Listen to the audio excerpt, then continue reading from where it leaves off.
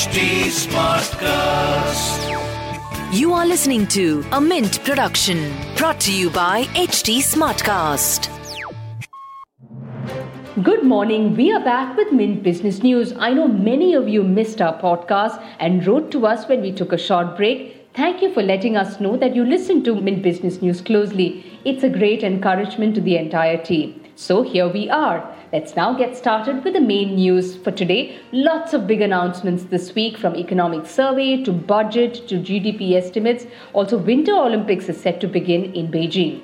With that, let's get straight to the main headlines. Union Finance Minister Nirmala Sitharaman will present this year's economic survey in Parliament today. This document sets the context for the budget and also highlights the government's initiatives undertaken this fiscal year. The survey is typically released a day ahead of the budget. The government is also set to release the first revised estimates for FY21. This will take into account detailed estimates of various sectors in public finance, giving a clearer picture of the economy. The market will also watch whether the revised estimates will be lower than the provisional estimate. The provisional estimates released by the government last May showed India's GDP had contracted by a historic 7.3%.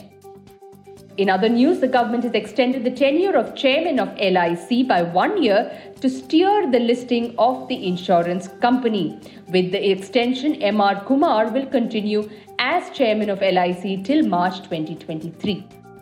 Omax has entered into a concession agreement with Lucknow Development Authority for development, marketing and sale of real estate township. Naphthol Online Shopping, which runs the tele-shopping and online shopping platform, is planning to launch an IPO. The company is planning to raise as much as 1,000 crore rupees. That's the Mint exclusive. Zomato will invest 112 crore rupees to acquire 19% stake in advertising technology company Adonmo. The company will also buy a 5% stake in software firm Urban Piper Technology for 37 crore rupees. Zomato's board has also approved setting up a non-banking finance company. Well, wonder what loans are they going to deliver along with your food parcel. Moving on to markets, Asian stocks were mixed and US equity futures slipped in early trade after a Federal Reserve official flagged the possibility of sharper interest rate hikes and Chinese data signaled slower economic growth. Oil rose 1% in early trade, hovering near 7-year highs. Concerns over tight supply as well as geopolitical tensions in Eastern Europe and Middle East are weighing on crude price. Brent crude rose 92 cents to $90.95 a barrel.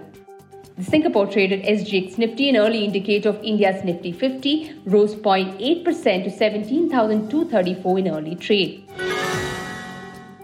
And in business term of the day, we look at economic survey. The Economic Survey is a flagship annual document which reviews the state of the Indian economy. It highlights the government's policy initiatives, reviews the performance of development programs, and discusses the prospects of the economy in the short and medium-term scenarios. The survey also projects the GDP growth of the country.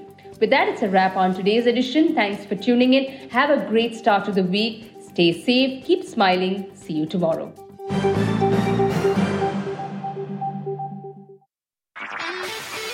This was a Mint production brought to you by HT Smartcast. HT Smartcast.